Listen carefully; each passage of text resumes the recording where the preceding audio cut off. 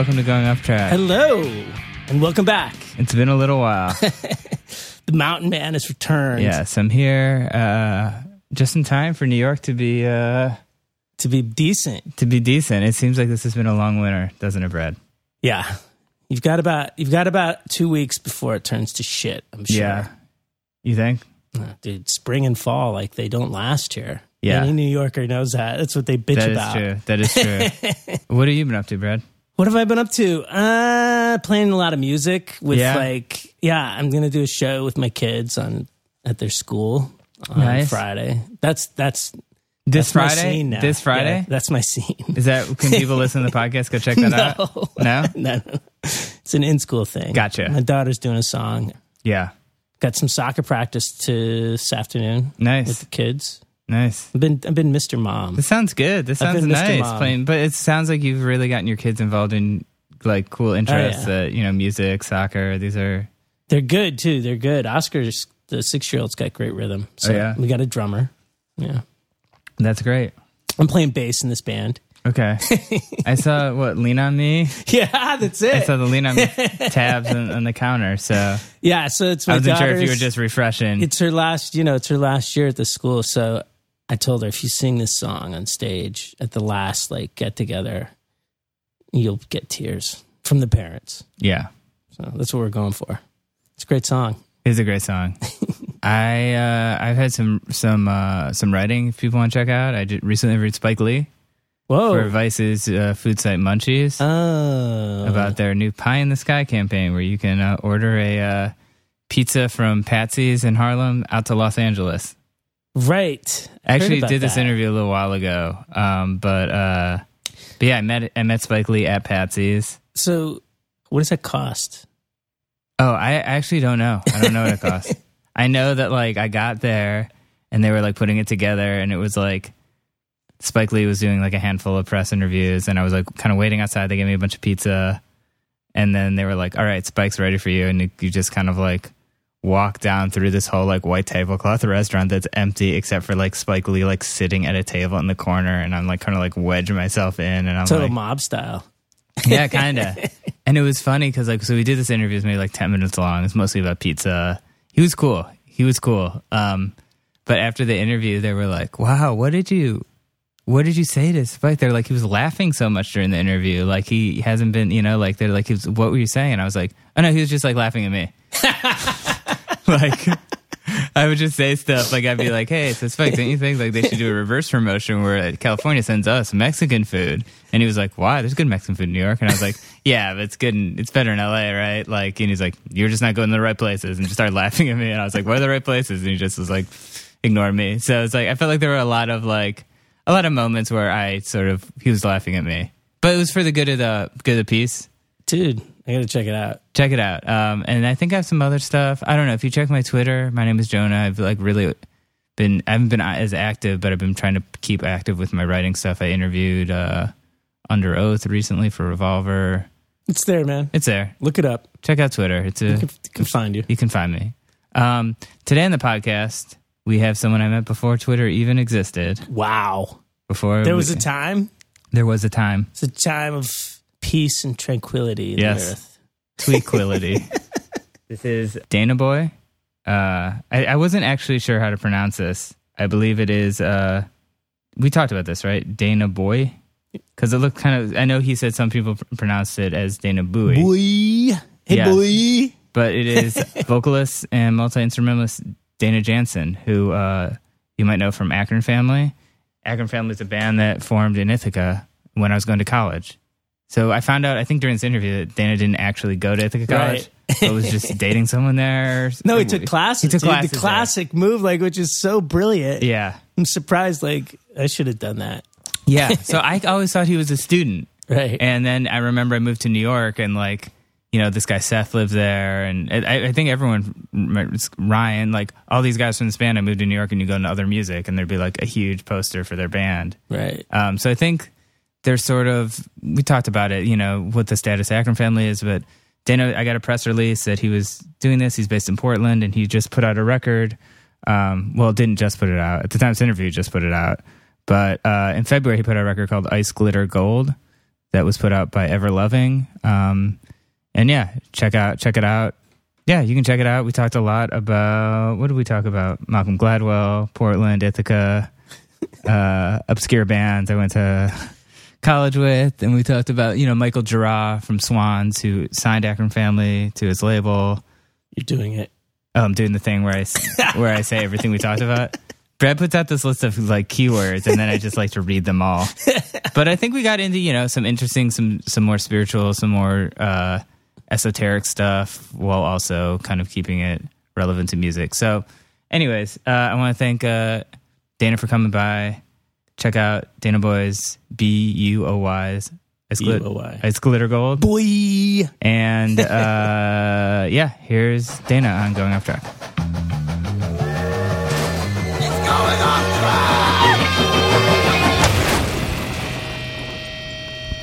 Did you ever listen to the Malcom Gladwell podcast, Revisionist History? I've downloaded it. Does that count as listening to it? It's so good. But the first episode, good? Oh my God, I'm obsessed with it. Really? Okay. The first episode of the second season is about golf courses in Los Angeles. Really? And it's the same sort of principle, how like they don't pay taxes, like they don't pay appropriate taxes on their land because of ownership hasn't technically changed hands since it was originally started back in the 50s or whatever it was. And then, Bob Hope became this big like advocate for like the golf courses and this and that. He was like their spokesperson. And so they helped pass Prop 57 or whatever it was, where like that said that it ruled in favor of the course, like maintaining ownership since its inception. So therefore it doesn't have to pay taxes on its new owners, which are the inherited That's ones. so crazy. It's the difference of, they should be, like, the estimated value is in the billions, like multiple $1 billion. And so they should be paying $90 million at least in taxes a year. They pay $9,000. And all that money that is not getting paid by them is spread out amongst the other taxpayers of Los Angeles. So everybody's paying to let these fucking assholes play golf on this fucking... That is like... In a place where there's like no water. Yeah. And the maintenance on a sand pit is like expensive as shit. It makes no sense. It's infuriating to listen to. That's how the proletariat rises up. Yeah. They get that message out there. And when you fly over LA, like something he mentions is that like all the greenery you see outside of Griffith Park is private golf courses. Everything is a private golf course except for Griffith Park. That's the only public park in the city. They have like a little dirt path around most of these places that you can like run on and like look over the fence and see like maybe some guy in there. Right. But most often just an empty field, and it's insane. And you're paying to have that be there. Oh my God! Yeah, paying a lot. So crazy. Paying a lot, subsidizing a lot. Oh my God! But give it a listen. It's a great podcast. Like all of it. Like both seasons are really. Yeah, I got to listen to it. I like him. I like him too. He's a genius. Yeah, he's a great talker, man. Ever since I heard that, my intro to him. Well, I guess I had The Tipping Point. I read that book. And then I saw his TED Talk about the spaghetti sauce one, obviously. When I had my afro, I got mistaken for him a couple times. Did you? Which is weird because we look nothing alike, but we had similar hair. Right. But I remember he's Indian and Jewish, right? Yes, yeah, and like also like 15 years older than me or something. And 15 years older than you. But some guy, I was in a lobby and some guy did like a double take. I was like, "Excuse me, are you Malcom Gladwell?" And I was like, "No, no, dude, not even close." That's amazing. Yeah. We're good. We're good? Yeah, cool. All right. Dana. Hi. Thanks for coming to Brad's place. Absolutely. Thanks for having me, Brad's place. Of course. we were talking about the last time I saw you was in Portland, and I was like on the sidewalk. Yeah.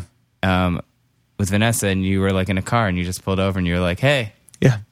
I think that's the most frequent way of running into people in Portland. Actually, it happened to me. I was driving, I just got a new truck. It's a 1986 Ford Bronco. Nice. New to me. We call that, here in the city, we call that an upstate car. An upstate car, yeah, exactly. Well, you live around mountains, and it makes sense to have a four-wheel drive vehicle. It's fun, it's nice to get out in the woods. But I was driving my truck down past the New Seasons. I look out my window, and Nick Aves was standing on the corner, and a friend of ours from college, and I waved, and he waves, and we're like, "What's up?" And I kept on going because I was in the middle of something, as he was too. But texted later, was like, "Is that you, really?" Yeah, that was me. Cool. That's good. So me and Dana went to college together. All right, back in the late 90s. Yeah, early dude. 2000s. Yeah. Were you at Ithaca College? Or I was never actually enrolled in any college in my life. I've attended many university parties, and events, but I never actually coughed up the tuition fee to go to the. Yeah, well, nowadays still paying it's for it. Right, exactly. Like as most of my friends are, it's like they have this this cloud of doom hanging over their heads, and I seem to have gotten lucky to have avoided that. So how did you kind of end up in Ithaca playing music? Well, it was a girl. Okay, it was a girl. She wasn't in Ithaca. She was going to Hobart and William Smith in Geneva, New York, and Ithaca was close enough that actually had things happening, kind of, So like I was like, I'll give this a go, and I knew some people, Andrew Battles, who was there playing music, and a friend of ours, Anna McKenzie, that we grew up in. So we were just like, makes sense to try Ithaca out for a while, and so I stuck around I was there for a year and a half, I guess. Okay, before I came here. Okay, that's it, really? Yeah, not very long. Okay, yeah. And your band, and it's probably something you never talk about, you were in a band before Akron Family in Ithaca with Andrew Battles. Yeah. Called? Gentleman Jones. Gentleman Jones. Yeah, that's right. Gentleman Jones is a pretty sick band, I gotta say. It was fun, yeah. I liked that band, man. I thought it was a lot of fun. We had a fretless bass player. That was Andrew? Andrew Battles. Okay. Yep. And we forced him to play our indie rock, and he had a good time. I've seen like guys that came from jazz, like bass players play rock or alternative music, and if they have the right drummer, it's really cool. It works, exactly. But if the drummer's a little bit I less feel like, than confident, or if the drummer's one of those guys who's really good and listens to the bass player too much, then it gets weird. Tangentially go off. Right? Yeah, for sure. I think that's pretty much true for most bands, though. Like the drummer is that's the foundation. Well, yeah, right. That's like that's an obvious, but I mean, in this instance, you can really, you can get away with using kind of kind of bass player. Yeah. Well, the Grateful Dead, for example, might be a good example. Like Phil would oftentimes just noodle off on his own. I mean, this is a terrible example. They would all noodle off on their own. So I back that one up. I'll think of a better example, but yeah, I'd love to hear it because I'm intrigued by it. I'm sure there's a tape or a vellum envelope CD running around somewhere. I'll dig one up and I'll mail it to you. Okay. Yeah, we were saying earlier, like it was such a crazy kind of scene with our bands in college. Like I feel like there were so many good musicians. I felt like there were so many like less distractions where I felt like we would just practice like 3 times a week because it was like, what else are we going to do? Yeah. Exactly. And I mean, and you're young, so you have that time to do that too, and no responsibilities. It was perfect. And less distractions. You're absolutely right, man. I was way more productive in terms of music when I was then, and when I was younger. And I can't tell if it is because I'm starting to gain more responsibility these days, or if it's just that I was less distracted. Because I mean, I noticed that, like, we all have these slot machines in our pockets that are just constantly releasing dopamine in your head, and you're just like, totally. Speaking of, it's crazy, and like I just do not get anything done because I'm just always distracted by this little thing in my pocket. It's awful. Yeah, it's crazy. But before those days, you, how did you? So Seth Olinsky and you formed Akron Family, and that you guys were based in Brooklyn because I felt like I came to Brooklyn in 2007, and I felt like I'd go to like a record store and it was like all over the place. Yeah. So we got here in 2001, 2002, somewhere around there. Okay. And played around the city for a couple of years and ended up doing a residency at Pete's Candy Store. Every Sunday of, maybe it was April or something, we would play there. And it was so much fun. It was a really great experience. But we actually, the way that it all was set up, I remember Seth and I had a bundle of CDs of our demos, right? 50 CDs.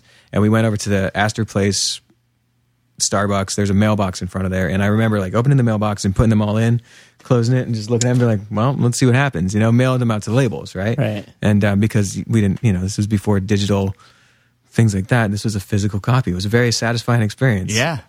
But we did that. We went and had a coffee and then went home. And we heard back from 2 out of those 50. Merge Records was kind enough to respond. They sent us a postcard that said, "Hey man, thanks for the submission. Unfortunately, our hands are tied, or our plate is full right now." Something to that effect. But keep up the good work. And so it was really nice to like at least get a response. Sure.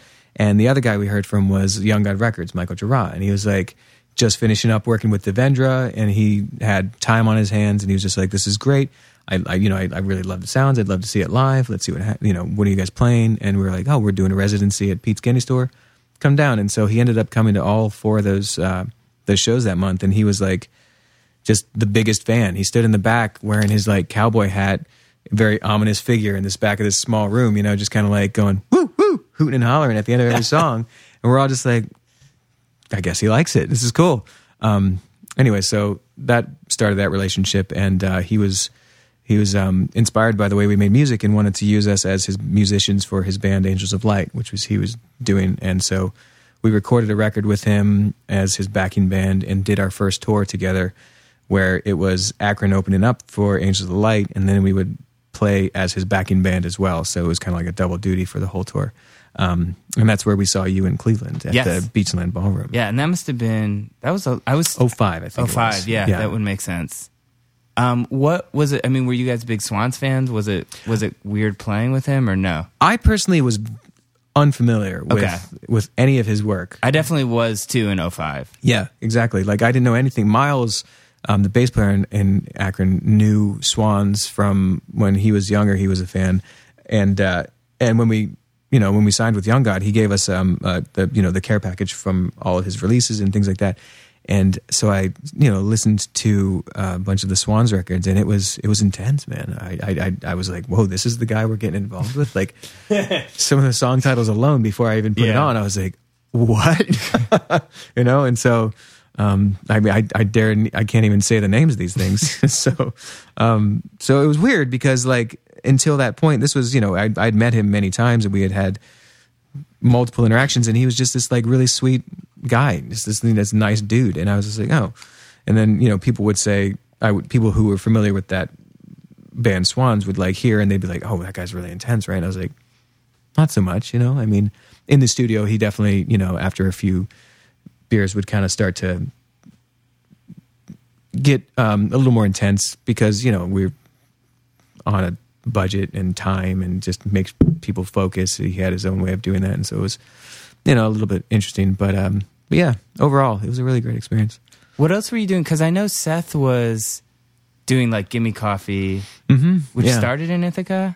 Yeah. And then I remember I would see him at the ones out here. Like he was very involved in coffee. Street. Yeah. Were you also in the coffee scene? Yeah. That's what I thought. I can't remember. This is all like a little bit hazy. Yeah. Well, yeah.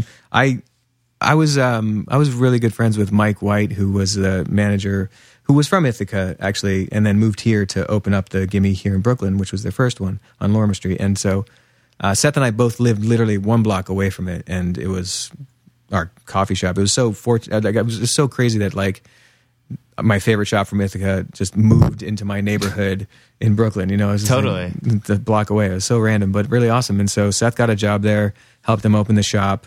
I worked there for a little while, and then I started waiting tables because it was just easier money and better money. But yeah. Because I felt like they were really ahead of that whole like coffee boom. Now it's like absolutely. Every block there's like a shop like that. But I felt like when Gimme opened, it was like its own thing. Like this was when the guys on the corner still had the you want 2 cream 2 sugar, totally, right.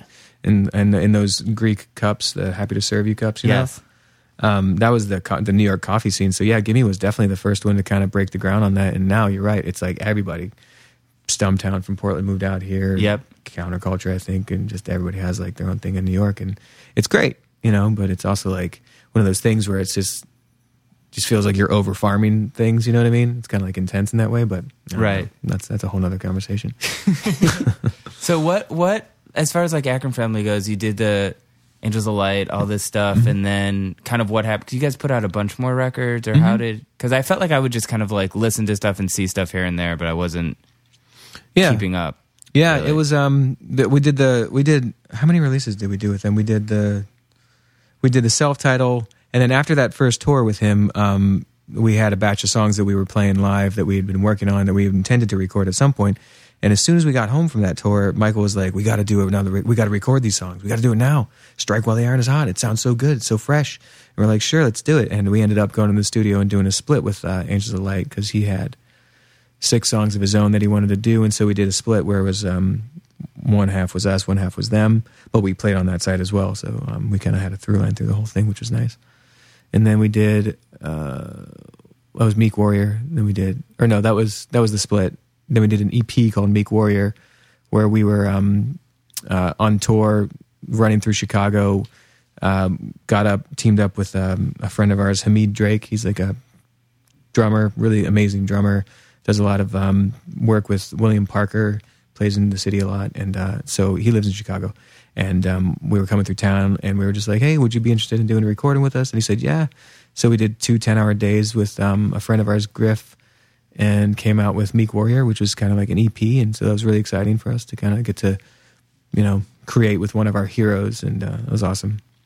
And then after that, we did maybe through Love Is Simple, which was the last record with Young God Records, and then we moved on to see Dead Oceans and did 3 albums. Gotcha. Yeah. And so when did you move to Portland? I left here in 2011, 10, Yeah. 9, 12. One of those? In the 9 to 12 range, somewhere Did you in leave there. and come back a few times? Well, I definitely did. I tried getting out a few times before then. I went to North Carolina, and in July and August of all times, worst time to go to the South. What town? The Triangle, like Durham and Raleigh, and Chapel Hill too. Yeah, all 3. Right. Spend time in all. And I loved it down there. It was really great, man. It was refreshing to kind of just get out of the city and just spend some time with I had some friends down there, which is why I was going, and so I just spent some time with those guys and just kind of hang out. But I always came back here at the end of it, or it was there for like a month or 2 at a time, and then would come back here. I did that a few summers in a row, and then eventually, the last time I went down there for a couple months, I was like, I'm going west, and I moved. We went out to Los Angeles because I was like, West Coast has to be a city. Right. L.A. Yeah, It's a good starting point. Good starting point, exactly. Yeah. So we went there, and I lasted about a month and realized, the car culture is a very different thing for me. I was just not. I mean, I read about it and heard people talk about it, and I was like, no, it doesn't sound that bad, And then you get into it, and you're stuck in stop traffic at 1 a.m. on a freeway heading towards Santa Monica, and you're just like, wait, this isn't life. What's happening right now? What am I doing? And I think what people don't realize hearing about it is the car culture. It's everything. It's not like, oh yeah, in New York there's this, people travel by public transportation, but it doesn't dictate our lives. No, totally. You don't talk about. Yeah. Well, maybe you'll say what train you took if you got there, but you don't. You don't spend half your conversation. Yeah, totally, totally. So in LA, it's all about the car. It's a thing. Yeah, it's a thing. And I mean, and it's lovely out there. It's like I always enjoy my visits, and I really do enjoy going there, and I think it's a great city. But yeah, that those aspects of it were too tough for me to handle. So I decided to go up to on a whim. Seth and Allie, Seth from Akron and his girlfriend Allie, they were feeling the same sort of vibe, and they just randomly said, "You want to try Portland?" And I'd been there on tour, and I always had a good time, and I was like, "Yeah, let's give it a go." Just randomly went up there, and we went, and I got a place with an acquaintance or a friend through a friend, so got a place which was incredible. It was an entire house, just 2 of us living there, him and myself, and we had a driveway and a backyard, and I had a wolf oven with 2 stoves in it, or 2 ovens in it, and nice. a French top, and a nice new wood counter, and and I was paying way less than I did out here in New York. You keep your drums there. I had my drums in the basement, and it was perfect. I was just like, wow, cool. All right, I'll dig this. Living the dream. Living the dream, totally. But inevitably, in spite of that, for the first 6 months, I kind of had this feeling. I was just like, God, did I make a mistake? What did I give up the perfect apartment back in New York? What was I thinking? What am I doing out here?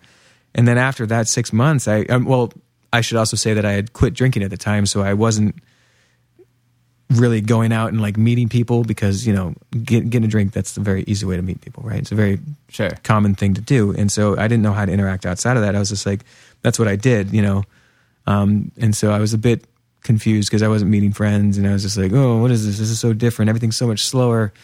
And then after the first 6 months, I just one day just felt like I was like a 17-year-old, just really energetic and vibrant, and I just fell in love with it, and I just got way into it, and I've been there ever since, and I'm still enjoying life out there. It's nice. Yeah, because I feel like everyone here who talks about moving, they're like, I want to move, but like then I'll lose my apartment, and it'll be so expensive. So like I'll never live in New York again if I move. Perfect apartment thing. Yeah, and it like kind of like traps you almost. It's crippling. Yeah, it really is. I guess man. You know what I should. Yeah, New York has the apartment thing. That's the that's the we the do equivalent talk of the about car. real estate as much as they talk about cars. Yeah, it's true. So, there it is. Yeah, nothing's perfect.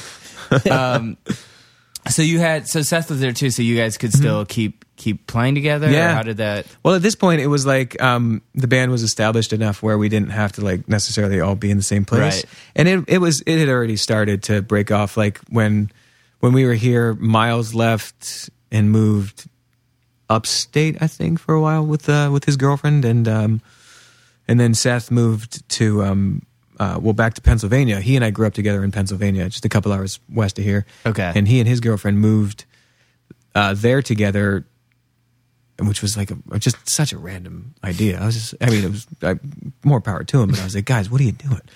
And they had a good time. I think they enjoyed it, but eventually ended up moving out west, and we all went together. But yeah, so we had already started to like disperse and not necessarily be in the same place, because at this point we were kind of just like getting together to write a record within a couple, like we would do a couple weeks of writing together and then go into a studio and sort of finish it there. And that was kind of the way we started to work, which was, you spend months on end in a van with a guy, and you don't need to be having coffee on Tuesdays. You know what I mean? It's like, It's okay to totally give some space. And so that was a good thing for our creativity.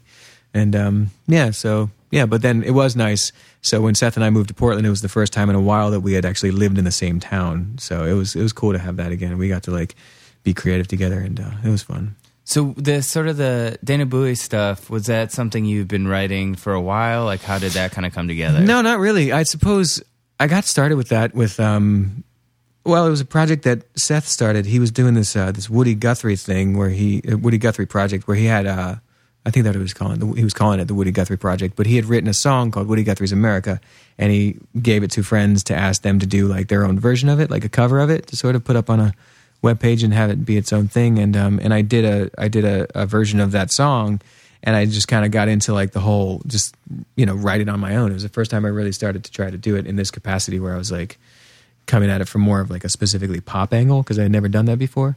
And it became a lot of fun, and I was like learning Logic, the program for recording, and like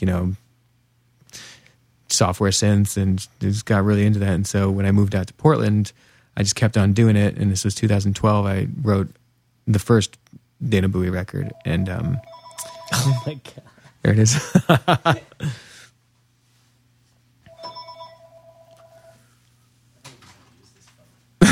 Yeah. It's got a landline. I know. I haven't heard a landline in a long time. I know. It's been a while.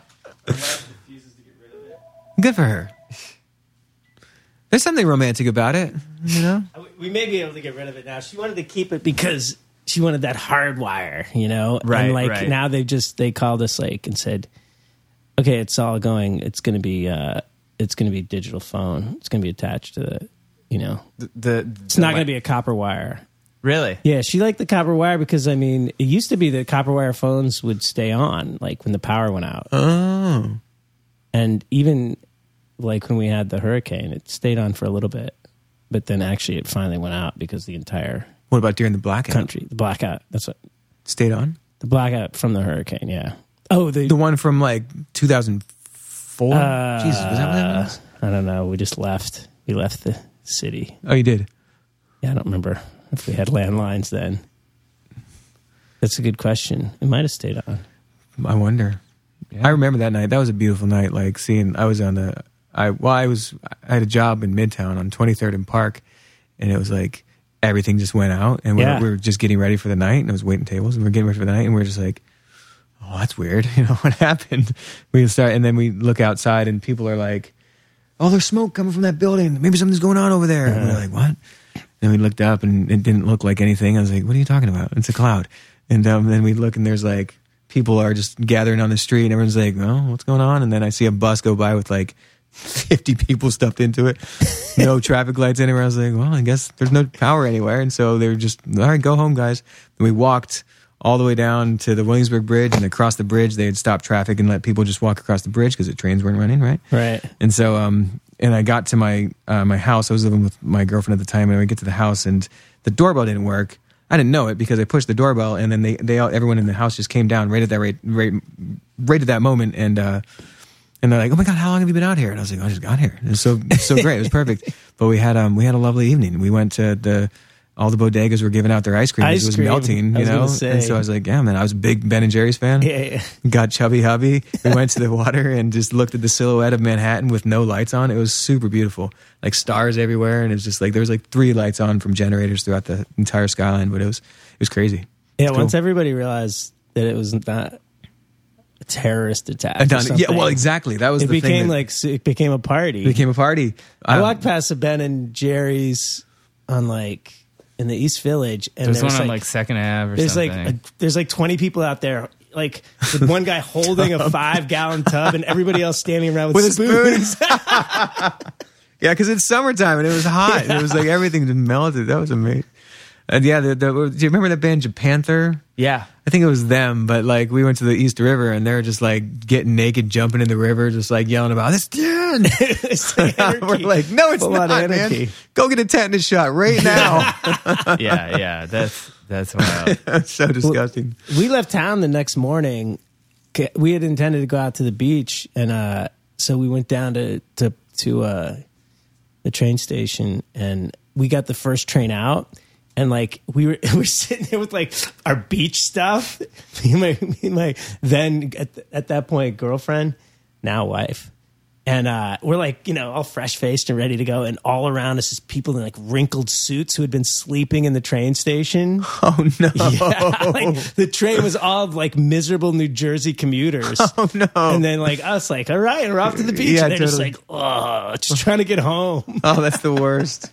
That's the worst. Yeah, I was leaving New York. I was I was working on the Warped Tour, and I think it ended in New Jersey, and we were driving all the gear back, and I remember seeing just darkness. Oh, really? But I wasn't in the city. Crazy. Before my time. Yeah, it was. Also, what an experience. So, 2012. Flash forwarding. Yeah, flash forwarding. Dana Buoy started. Yeah, I put out that first record with this label, Lefsa. I don't know if they're still around anymore, but yeah, it was an awkward timing for him, the guy that ran the label. He ran into a few problems at the time, so he kind of, I try to be as politically nice as I can, but he dropped the ball. Yeah, right. And so it's just it's a very diplomatic way of saying it. Right. Yeah. So that was so that kind of just didn't do much.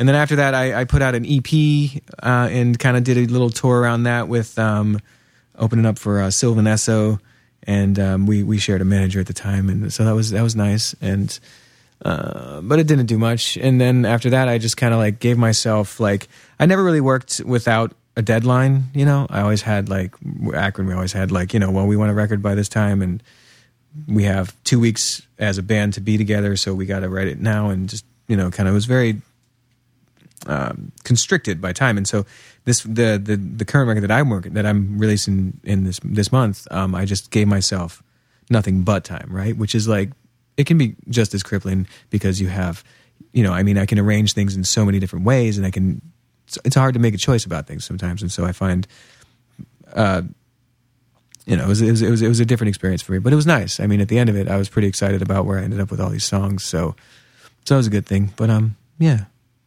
that's this record. Yeah, so I feel with that, sometimes too, were you just doing it at home?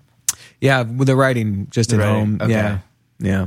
I wasn't working a job at the time because Portland, Oregon, and so I would just go downstairs with my coffee, and just get started in the morning and just kind of power through the day and lose focus, come back later and just gain focus, and just kind of, it was nice. It was cool. Just really relaxed and just nothing but creative. I got to do anything I wanted to. There was the thing about writing by yourself versus with 2 other very strong creators is that you don't have to, you don't have as much conflict sometimes, you know what I mean? Like I feel like a lot of times to get your idea across in certain situations with those guys, it was a struggle to articulate what I wanted to say at times. And so I feel like I just didn't have the energy to like really fight for some ideas. Whereas in this situation, I didn't have to worry about that as much. So I could just try anything whenever I wanted, however I wanted, and see what happened with it. And so that was really nice and liberating. And I feel like the music was better for it. You know, it was cool. Yeah, that's amazing. Yeah. I mean, so what's sort of like the live performances like? The live setup these days, it's a duo. It's me and my good friend Justin, who we grew up together in Pennsylvania, and he lived here in New York for about 10 years as well, I guess. Yeah, but I convinced him to move out to Portland a few years ago, 5 years ago, I guess now, and so he came out, and we've been performing together ever since, and. It's currently a duo based around samplers. We recently both got the Octatrack from Electron. Have you ever played with those? No, Brad, you familiar with this? It's so fun. It's in fact, I think a good way to say it is maybe Ableton in a box. You know, a piece of hardware. Oh, really? Yeah. How many pads does it have? Well, it's not pad oriented. It's all like it's got 8 tracks, right? 8 tracks of samples that you can do, and then 8 tracks of MIDI, and it's a great like master. For MIDI and all this, it's really wonderful. Oh, is it kind of like an MPC or something? Yeah. Okay. Yeah, but a lot more. The learning curve for me was I used an MPC for the first record I wrote with an MPC. Actually, the first Dana Buoy record I wrote with an MPC, and this one it was a lot steeper of a learning curve. But now that I understand it and I've gotten into it more, it's so much nicer for me. Like, I mean, I feel like I have a lot more control over all the samples, and like it's right. called a digital performance sampler, and it really does. Like push towards performance aspects of this, which is awesome because like a lot of samplers that I used before just didn't have the flexibility to like make it feel like a live thing. Right. Whereas this has that, and it also has the MIDI capabilities where you can like assign, like we have running the 2 samplers. We have a Moog Sub-Fatty for our bass. I got one of those Roland D5 modules. Like they recently reissued. Yeah, it's like cool. The boutique series. Yeah. I also have the JP08, and Justin has the SH01. We don't use the JP on stage. Those look like a blast. I've never played with them. They're so much fun. They sound just like the originals, right? Specifically, the D05 is literally because that was a digital synthesizer at first, right? Yeah. And it's literally that, but just with new features. You know what I mean? So it's like it's so much fun and tiny. And and it fits in your backpack. You can or. If you have a big pocket, it fits in your pocket. It's great.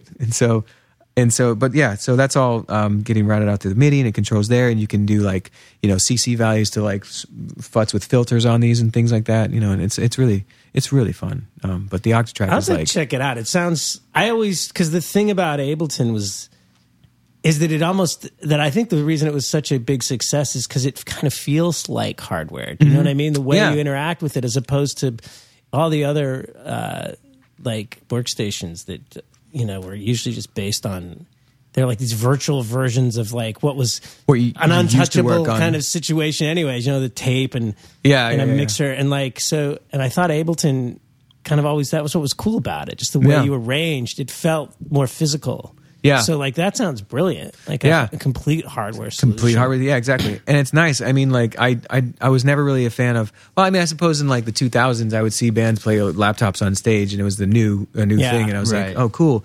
And you know, the first time you see the guy end his set by just closing the laptop, mind blowing, right? You're just like, what? But then it became a thing where like every time I saw a computer on stage after that, I was like, I didn't see a performance. I saw a guy working on his computer, you know what I mean? Yeah. So I was a bit like, well, I don't know about that. And so personally, I didn't feel like I could perform like that. And so having this hardware makes it so much nicer because I can just like either forget about it, let it do its thing, that I pre-programmed it to like move enough to make it feel vibrant, you know? Right. And I can be over here just like shaking my butt and singing my songs. Right. Or I can be engaged with it and like use, for example, the delay control and just like completely like futz with like the beats on that thing, and it's like, oh, it's so much fun. I'm turning into an advertisement for this machine. I want one now. I know, right? I totally want one. Well, it has this like slider thing which goes back and forth between what they call scenes, and so you set scene A is like you have it set up to like say play like your drums however you want them to be played in the right. And if you go over to scene B, you can like set different parameters, whether it's a delay or like a pitch a re-trigger effect for hi-hats. It's really nice for trap music, and to just like slide it over and get like real quick. And sick. Things like that, just really, or reverse samples. And it's just, and there's so many different things you can do with the scenes that makes it just like really fun and really performative. And like, you have to invest a lot of time on the front end to sort of figure out things, but that's fun because that's just like, you're just messing around and seeing what sounds interesting. So, and if you use Dana's link, you can get 10% off. Isn't that true? We'll give the link at the end. That's right, link in bio. Do you play live drums at all, or it's all kind of more? No, I do have a drum pad like the SPD SX, that I do perform live electronic drums.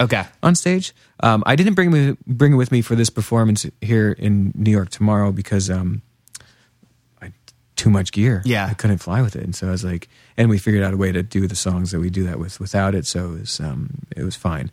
But but live, there's mostly those, and I do play live guitar and two of us singing. And so, it's pretty fun. I think comes across well. It sounds really good, So, yeah. I saw the opposite thing at the place you're playing. You're playing Berlin, right? Mm-hmm. Yeah. I saw a band play there who were like, had like a big, some kind of like big management deal. They were a good band, but they had like a truck of gear outside this place. And I remember like Berlin? Yeah. I remember the people that worked there were like, are you guys serious? And it was like just so much gear. And they had just played like a festival in like New Jersey. And they were like, yeah, this is just like what we're touring with. And so I don't know. Like, yeah. And it was just like, so funny. Sounded good, but it was just like, everyone there was like, this is insane.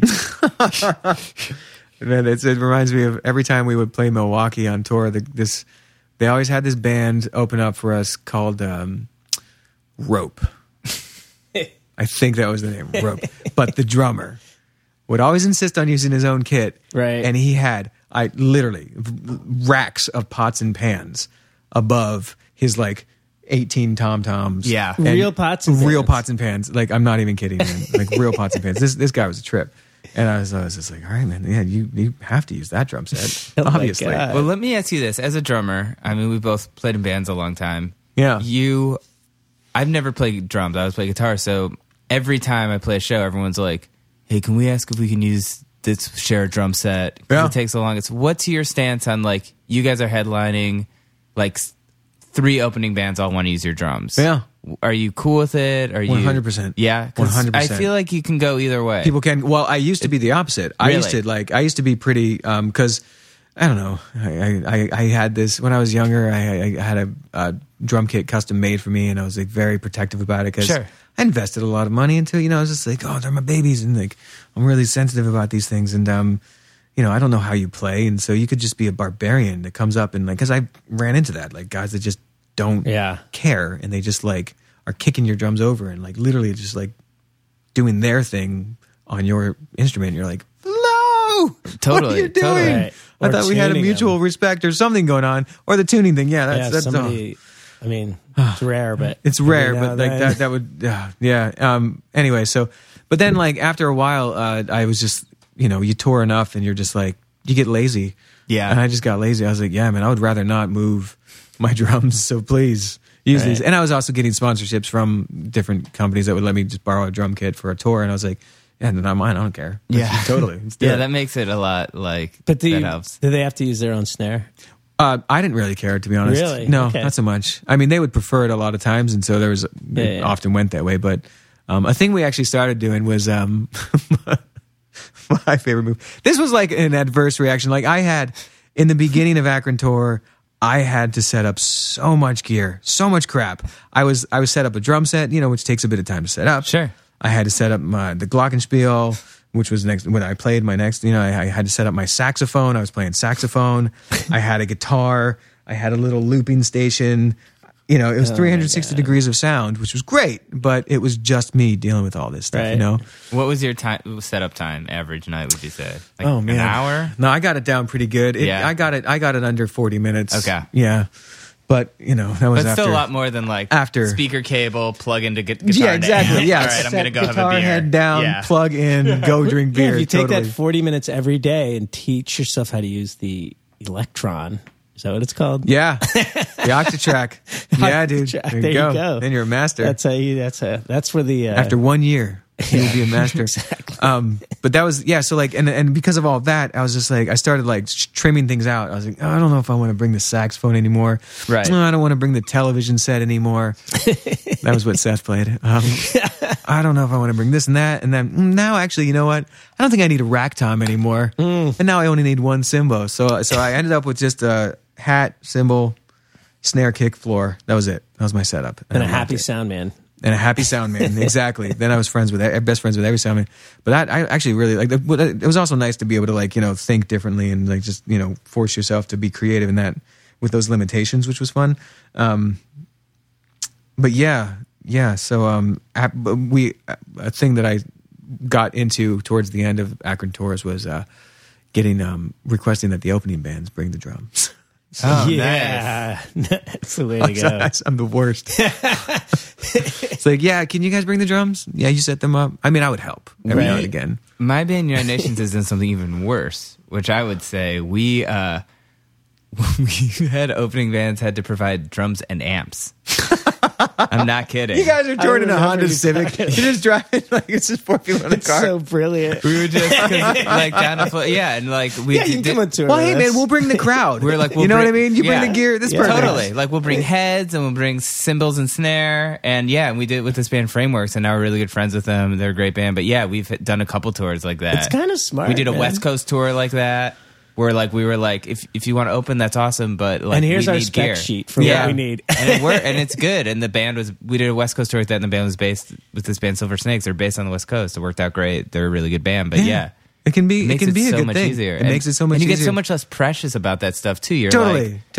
It's gonna sound like the me. truth is that it actually makes it easier for them. They're gonna have to bring their shit anyways. Totally. And if they don't have to carry their cabinets off after their set, fuck yeah, man. Yeah, just set it and forget it. Yeah. It's great. Everybody's happy. Sound man doesn't have to unplug and you just re-sound every band, and everybody's happy. No, it's true. That happened when I did that tour with Sam I Am. Sergi's amp wait, Sam I Am? You toured with Sam I Am? Years ago.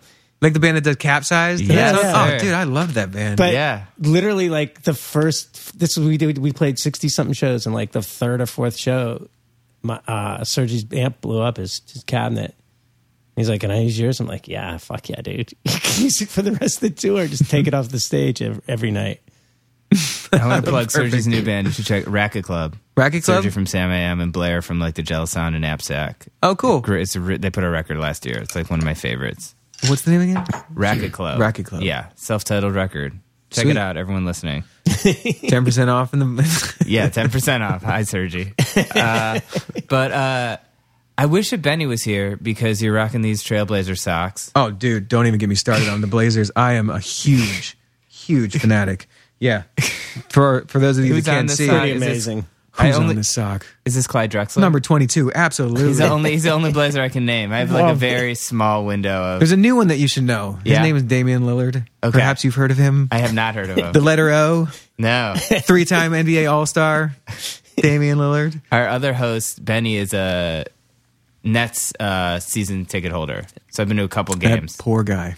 I'm so sorry. It was amazing, man. The Nets, New Jersey, they had a few fine years with Jason Kidd, and they went to the finals, and it was cool. But then they moved to Brooklyn, and they tried to make this big splash with like these trades for like the Boston Celtics big three, right? They bring Paul Pierce and Kevin Garnett down to Brooklyn to like, we're going all in. We're going to win a title in our first year. Let's do it for Brooklyn, and it just falls flat. Yeah. They put this super team together that just falls flat. Darren Williams just turns into like mashed potatoes on the court. He's just not doing anything. Like Joe Johnson, he still shot well, but like just was not the Joe Johnson. I think it was because he was overpaid. Where I look at him like, but yeah, man, that was just a flop. Oof, what a mess. and then the problem is that they traded like all of their future first round draft picks to Boston to like get these guys here. You know what I mean? And so now they have no path forward. They hire one of these guys from San Antonio as their GM to kind of like get them back on track a few years ago, and I feel like he's doing a decent job. But even though they took Alan Crabb from us, which was I don't know why, but hey, man, good on them. Have you always been into sports, or was it more kind of like basketball? I've always loved basketball. When I was a kid, Michael Jordan was, everybody's favorite. He was my favorite. But I liked Clyde Drexler when I was younger. I liked like Dominic Wilkins. like sure. NBA. These are all players I know, so this is great. This is the era I was into basketball too. Probably. Totally. Yeah. It was a good era. And then I started to just invest more in music, and so I didn't have as much time to kind of like watch and keep up with sports. But when I moved out to Portland, I just got obsessed with the Blazers. Man, it's like the pinwheel. It's hypnotizing. You look at it for just a second, and you're just like, oh, yeah, what is that? And you just want to like keep going. And I just went down the rabbit hole. And I can name you the roster 1 through 14 because we have an open slot right now, and I can give you the colleges that they went to. I can tell you the two-way players we have. Are the 2 players we have on 2-way contracts, which you don't even know what that is. I don't know what that is. That's a new thing this year, man. That's a new thing. 2-way contract. Let me guess what it is. You can reverse your contract if you want. You can flip it inside out. You can flip it inside and out. pay the NBA team $10 million a year. Yes, you can pay the team $10 million a year, but you get some kind of incentive for it. Yeah, you get a share in you get a share in the league. In the league. You're a part owner. You're a part owner of the league as a whole. Yeah. 2-way contract. Is that what it is? Nope, not at all. It's a guy that you can have on a D League team that you can call up for 45 days maximum in the NBA. But it's this new thing they're trying out this year. So you can now technically have 16 players on your roster, or 17 actually, I think. 15 full time, then 2 ways. But yeah, it's very creative. Interesting. So that's like the double A's of basketball, the D League. The D League. I'm sorry, it's now called the G League because it's sponsored by Gatorade. Really? No. Yeah. D League stands for Development League, right? It's the guys that like you draft a college guy who you might not necessarily have playing time for him because you have like a full roster. You know what I mean? There's just too much depth in front of him. But you still want to get him run and develop the guy, so you send him to the D League to get some run, right? And these are all like guys that like either just missed the NBA or like are in the same boat as the rookies that are playing in the D League to get playing time, and so it's like a lot of teams have like their affiliates. Blazers used to have one in Boise called the Idaho Stampede, and they got rid of it a few years ago because it was just a little bit too far to kind of make it make any sense, you know what I mean? So now when they assign guys to the D League, it's to like whoever effectively bids for the player's services, so Caleb Swanigan, one of our first round picks this year, just came back from the D League. We picked him up in Detroit for tonight's game. Yeah. So that's crazy. So Gatorade just sponsors it and calls it the G League. Yeah. I'm surprised that Gatorade is still so popular. I feel like with like the rise of coconut water and all these other like hydrating things that don't have as much like sugar and weird stuff in them. Yeah. Well, I think that part of it is like, and for sports specifically, I mean, like quick digesting carbs are like super beneficial for athletes in that realm. I mean, it makes sense, because you need energy to burn. Sure. I mean, when you're already down at like 10% body fat, you don't have much to draw from. So, right. Yeah, it's fast acting carbs. Yeah. I'm also very into nutrition. Yeah? Yeah. I'm very into nutrition also. Really? Yes. Cool. Who are your gurus? Well, I would say I pick up things here and there. Yeah. I'm very into like, do you ever go to Juice Press here? It's like an organic juice place, but they have like... Wait, do they sell... Are there numbers on their bottles? Is it that thing? No? No, there's like 75 of them now. Okay. But yeah... Locations or juices? Locations. Okay. There's a bunch of them, but I'm really... All in New York? I think they're in like 5 states around here. But I do like smoothies every morning. I'm very into like... I've been dating someone, she's like very into organic. Mm-hmm. And so she's really been helping me kind of like get... So I don't really have gurus, I guess, like aside from stuff I pick up, like listen to like Rogan and have like Rhonda Patrick on or someone like that. Sure. But yeah, I've got really big into like this like collagen powder and like I just had some bone broth the other day. Bone broth. Yeah. I'm doing intermittent fasting these days. Yeah, I've heard them talk a lot about that. Dude, it's so awesome. Like, so tell us. Wait, which one is this? So intermittent fasting. So you've basically a 10-hour window that you eat? No, well, 8 that's hours, a condensed eating window is one way of doing it. But the ones that I've been doing is I'm doing like a 36-hour fast. And so I do it on, I've done it the past 3 weeks. I did it on Saturdays, right? So like Friday night, I have my last meal at say like 7:30, 8 o'clock, and then I don't eat until at least 8 a.m. on Sunday, or maybe sometimes later because I sleep in, right? Although it's hard to sleep in when you're starving. So what can you consume within that window? Well, I do a water fast. Okay, so I drink water. You can have black coffee, no additives. You can have 0-calorie drinks. There's this thing called Zevia. It's like a soda, a 0-calorie soda, and it's sweetened with stevia, which is extracted from plants, right? Right. But the reason that I drink that is because I was reading about, apparently there's like this benefit. It's almost like a reverse metabolism sort of thing, where like when it gets into your digestive tract, it does something to your insulin where it like lowers it to a point. Actually, I should stop there because I'm not entirely clear on it. I need to reread it before I have a full grasp on it. I understand. But there was a benefit that had something to do with like lowering insulin, right? And so yeah, and green tea. And so those are pretty much the only things that you drink. So you could do like matcha or something.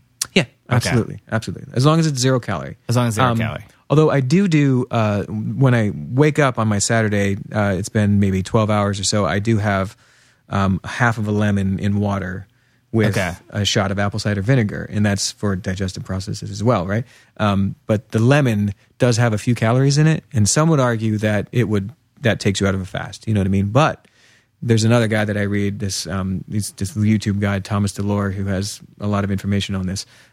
Says he argues that the benefits of this are far outweigh, what you might see as a caloric spike, because it's not going to boost your insulin. Right. It's just so small. So how often do you do the intermittent fasting? I've been doing it once a week, the 36-hour fast. Okay. This is new for me. Like I only started it a few weeks ago, and it's amazing. Like I have so much energy.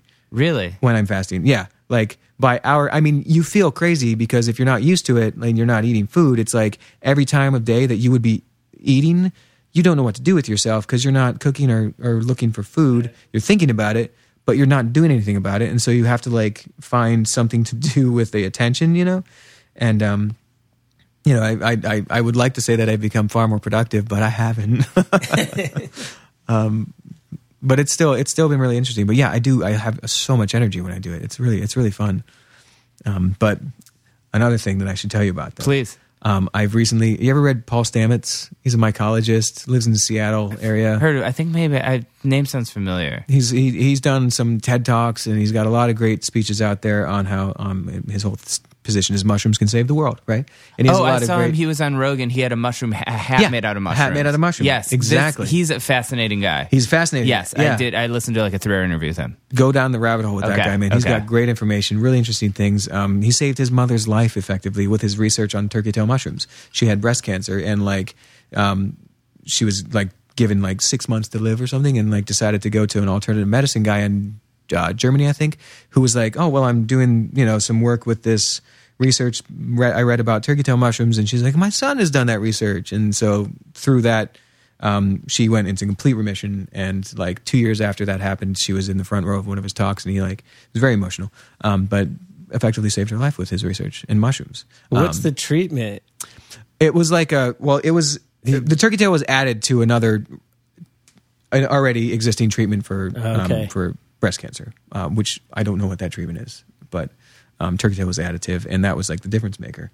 But he's done things with like oil spills where like they plant a certain mushroom on the coastline in San Francisco. They did this where they plant this mushroom on the coastline, or rather they spread the mycelium on the coastline, and it absorbs the toxins and neutralizes them out of the soil on its own. That's just what they do. And then he does all this stuff with like the intelligence of mushrooms. Yeah, he's like nature's the subway internet. thing. The subway thing in Tokyo. Yeah, the subway thing in Tokyo. Can you explain that? I feel like loosely. He basically you might be able to help me. Basically, they somehow set up like a replica of the Tokyo subway. Of the subway system, yeah. And then inoculated it with like mycelium, right? Right. And then it naturally mapped out the most not economical, but the most direct efficient routing throughout. Routing that was actually more efficient than the one they had designed. Yeah. Really? Yeah. Their Tokyo subway system was designed by a mushroom. Yeah. It actually figured out things that the human brain couldn't. Well, like he argues that it's like a living, breathing microorganism, right? It's like this, and it's all like the mycelium is all connected underground, right? And so a lot of these like forests are just one big network. No, I've heard about like the internet. He equates it to the internet, like one big thing. And in Eastern Oregon, actually, is the largest living membrane, and it's only one cell wall thick, right? But it's the largest living membrane. Right. It's incredible. Apparently, I've seen photos of it from above. From it's in the John Day fossil bed area, and it's a beautiful part of Oregon, but you can see photos of it. It's really interesting. But he hipped me to lion's mane mushroom, which is really good for like your brain, right? Okay. And so I've been trying to like grow my brain. Yeah, totally. I get it. A lot of lion's mane mushroom, but that I do a blend of that cordyceps and reishi mushroom. Those are like my jams. Yeah, I'm so into that. I have a friend. You should look into those things. I will. I have a friend who's plays in like a super heavy band, and he's like before every show cordyceps. Yeah, dude. And he's like, yeah, it'll change your life. Yeah, that's what I've heard. And you can get them at foursigmatic.com. When did you sort of like start getting interested in like this? Because like I feel like this stuff doesn't like I'm interested in, and I do stuff like this, but I feel for a lot of people this probably sounds like totally pretty far out there. Sure. Just like the nutrition thing in general? Yeah, I guess the nutrition thing or like because I feel like, or just like the fasting or I guess nutrition in general, but sort of like taking the step from like just like learning about it to being like, I want to try this. Yeah.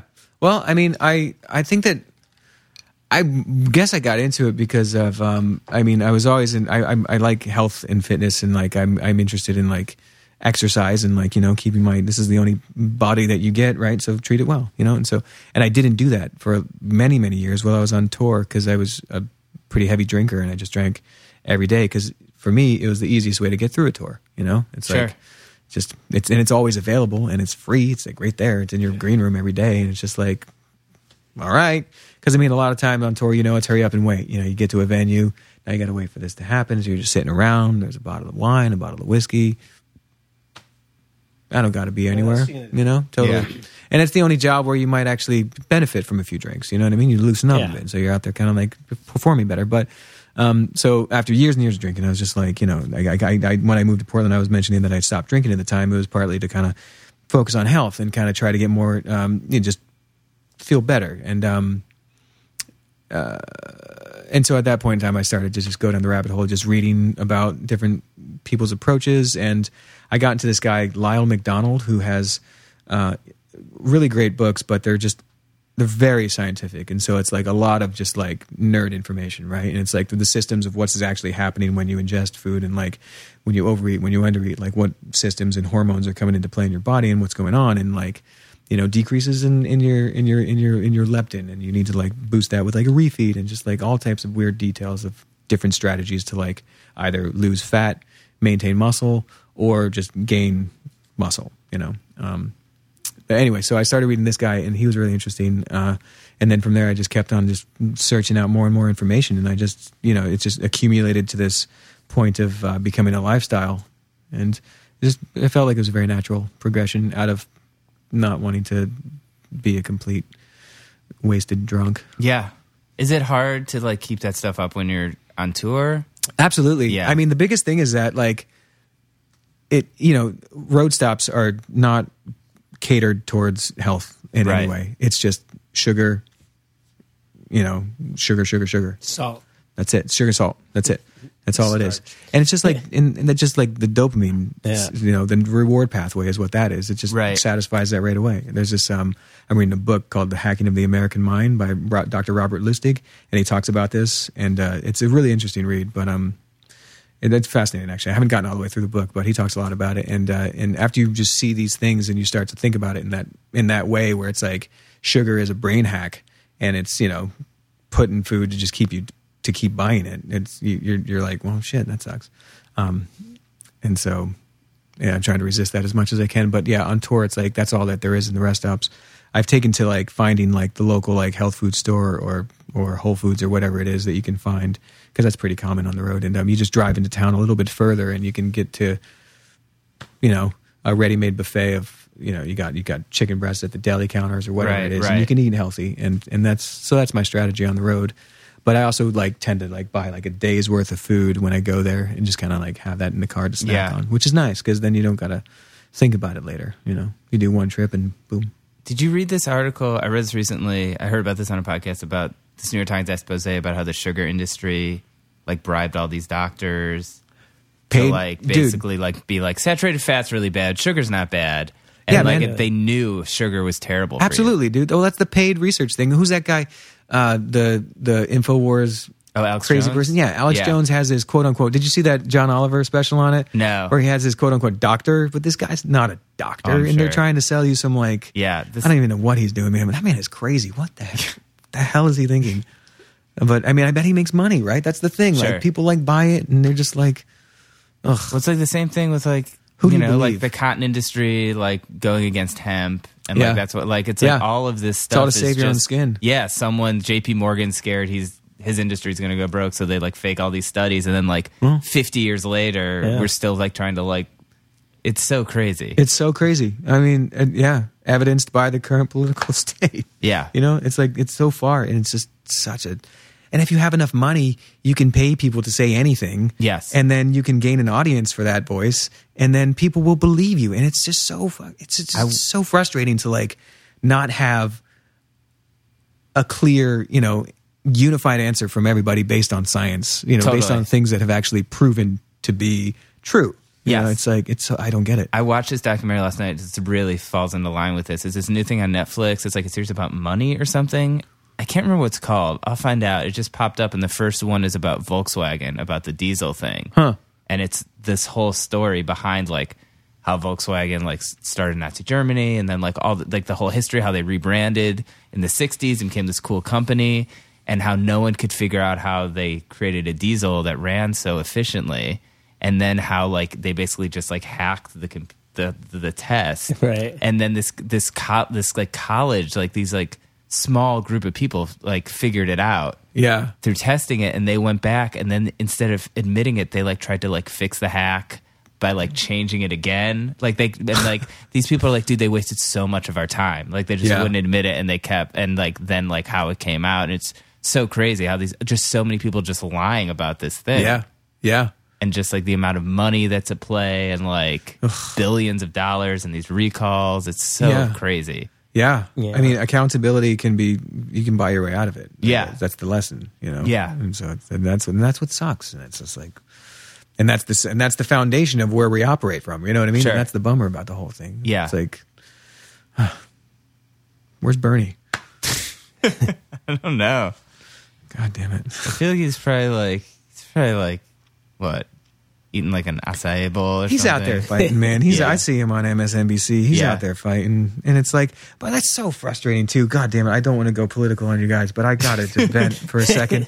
I can't stand just sitting here and watching people like say things that are like, I don't know why there's no Republicans outside of people that aren't running for re-election that are willing to stand up to like just absolute bullshit that they see every fucking day. And you're just like, oh, God. And then the Democrats sit on the other side of the aisle and complain about it. But what actions are you taking? You haven't even been able to, like, have you tried, like, passing the legislation to protect Robert Mueller's job? Like, I heard that was introduced, but where did it go from there? Did you push it? Did you at least try to get a vote on it? Like, what the hell's happening, man? Yeah. Come on. Yeah, they seem pretty meek.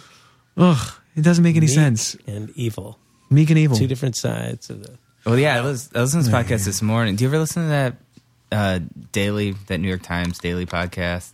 Mm-mm. You should check this one out. Me and Dan were talking about podcasts before we met up, but it's like they do like 20 minutes of like the news for the day, like every weekday. Oh, I get the Times, the brief. Okay, probably similar. Very similar, probably. But yeah, they're talking about Trump and like how he's taking all this credit for the economy, and how like they're like, dude, this stuff is in play like for like 8 years. Like it doesn't, or like jobs are out. It's like, dude, this doesn't happen like overnight. It's like, the audacity of that man to say that so crazy. Employment rates of African Americans are lowest that they've ever been. The fucking nerve that asshole had to sit up there and say that. I just say to the union, I was like, you have got to be kidding me, man. This is just like, it's that alternative reality thing. It just confirms 100% that's what happened. Somebody stepped on a butterfly, and this is what happens. And I was listening to a podcast yesterday with, like we were talking about Sam Harris earlier, and it's like that they were like, what's the thing?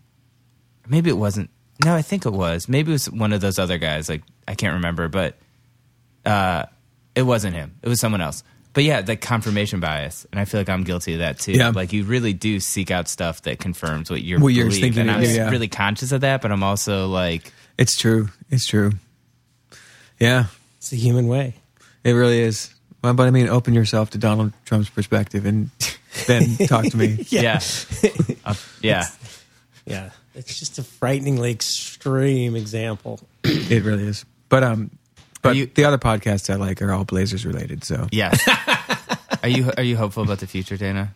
Well, I think that because the Eagles won the Super Bowl, yes. Yeah. That's the first step. Because remember last year, it was like the Falcons-Patriots thing. Like that was like right after the election, the Patriots win. You're just like, God, no, this is all wrong. This is just terrible. This year, and Brady's he's a friend of the devil. Yeah. This year, it's literally that whole like Star Wars saga thing. Like the New Hope, or then was Obama, and then the the Empire Strikes Back is Trump, and now Return of the Jedi is Bernie's going to come in and save the day. It's all happening, man.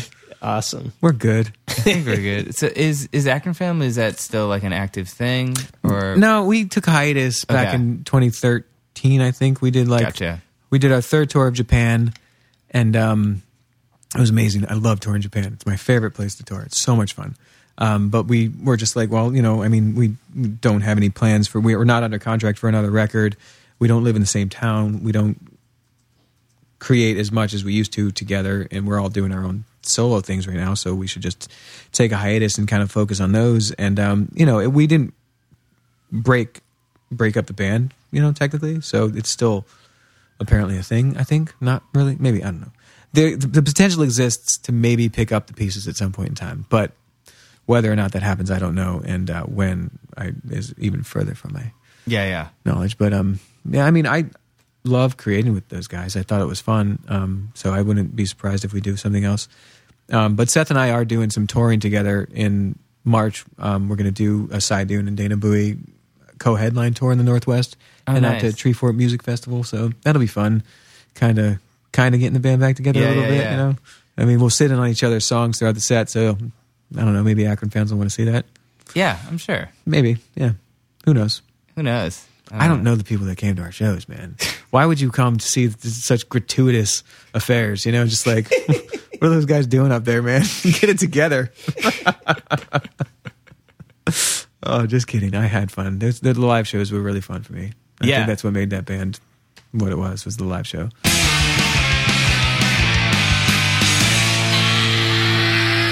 All right, that was Dana Jansen, a.k.a. Dana Boy, on Going Off Track. Check out his record, Ice Glitter Gold, which came out in February, so it should be very easy to find at this point. Yeah, might even be able to get a discount on it. Yeah, hopefully. Can you get discounts on that? I don't know. Can you buy anymore? I don't know. I don't know if there's a physical version of physical product. Yeah. When's the last CD you bought? Honestly, I don't know. Yeah. The last CD that I bought, the last music CD that I bought, Jesus. I'll bet, I'm not not positive, but I'll bet that there was a replacements like box set that came out. Yeah. Probably in the late 90s, early aughts. I think it was early aughts. I bet that was probably it, because like at that point in time, I also was pretty hooked up, with music people. Right. Same here. I got a lot of free music. Me too. I bought this Silkworm EP, Chokes, which if you haven't heard this, it's incredible. It's the last thing Silkworm ever released. But I remember buying it at a record store somewhere at Kim's or maybe Earwax in Williamsburg. But I bought it. But I mean, it must have been like 2008, 2009 maybe. Yeah. And then I bought something else. I bought like mail order stuff that was only available on CD, but I don't think people even really do that. I think if you're doing stuff, it's going to all be, you're going to have a digital option at this point. Used to be what I spent all my money on. Yeah. Literally what I spent all my money on when I was working at the record store. I was watching something the other night it was talking about, the decline of the music industry, the whole fucking show. And like it mentioned, which I kind of had forgotten, that, like in the 90s, when you went to Tower Records to buy a new CD, it fucking cost like $18. Yeah. Like that. And that was 20 years ago, it cost $18. Yeah. So that was like, what does that equal to now? Like $25, $28. Like, that's a shit ton of money, man. Yeah. No wonder people like weren't buying fucking CDs. Yeah. Like, I had kind of glossed over that fact, and then like it all came back to me. They were really expensive. Yeah, I remember going to the Tower and just kind of like leafing through, just trying to find stuff that I wanted that wasn't at the premium fucking top rate. And then the price to produce it kept getting lower, and they never lowered the price to the consumers. So, good riddance. Yeah. Less stuff. I think less stuff is good. Yeah, did I tell you I worked at this record store in Cleveland, and we had this weird system where if you wanted to borrow, quote unquote, borrow a CD, you just wrote it down on this piece of paper. And so there's this tally, it'd be like, Jonah, like, whatever. and I was always like, this is like kind of a weird system. And then I went away to college or something, and I came back and I was like, asked about my manager. I was like, oh, where are my managers? And they're like, oh yeah, they were both like stealing. Like, they both got fired for stealing. And I was like, oh, I guess this wasn't like an official system. Borrowing, yeah. I was like, can you imagine going? And I also worked at Kids R Us that era where they would like check my bag if I was leaving, like I was going to steal like a youth, like a infant, like onesie or something, and I had to like open my bag. I was like, that is so good. So I was like, it's weird that this place I'm getting searched on my way out, and this other place you can just take whatever you want if you write it on this piece of paper. But I think both are maybe a little too extreme in each direction. Yeah, you're probably right. Ultimately. All about moderation. It's all about integrity and moderation. Yeah, and honesty. If you enjoyed this podcast, you can donate. Sure. You can go to our website. Go to Venmo /offtrack. Or go to our website, goingofftrack.com. Yeah, there's links all over the website. Links all over the site. So, if you want to support us, we're not going to steal from you. We're not going to check your bag on the way out. Yeah. But if you want to throw a couple bucks at us, support the podcast, you can do that. Regardless, we'll be back with another podcast, a very exciting podcast. Oh, yeah. Next week, one that I've been working on for a very long time. Woohoo! All right, bye.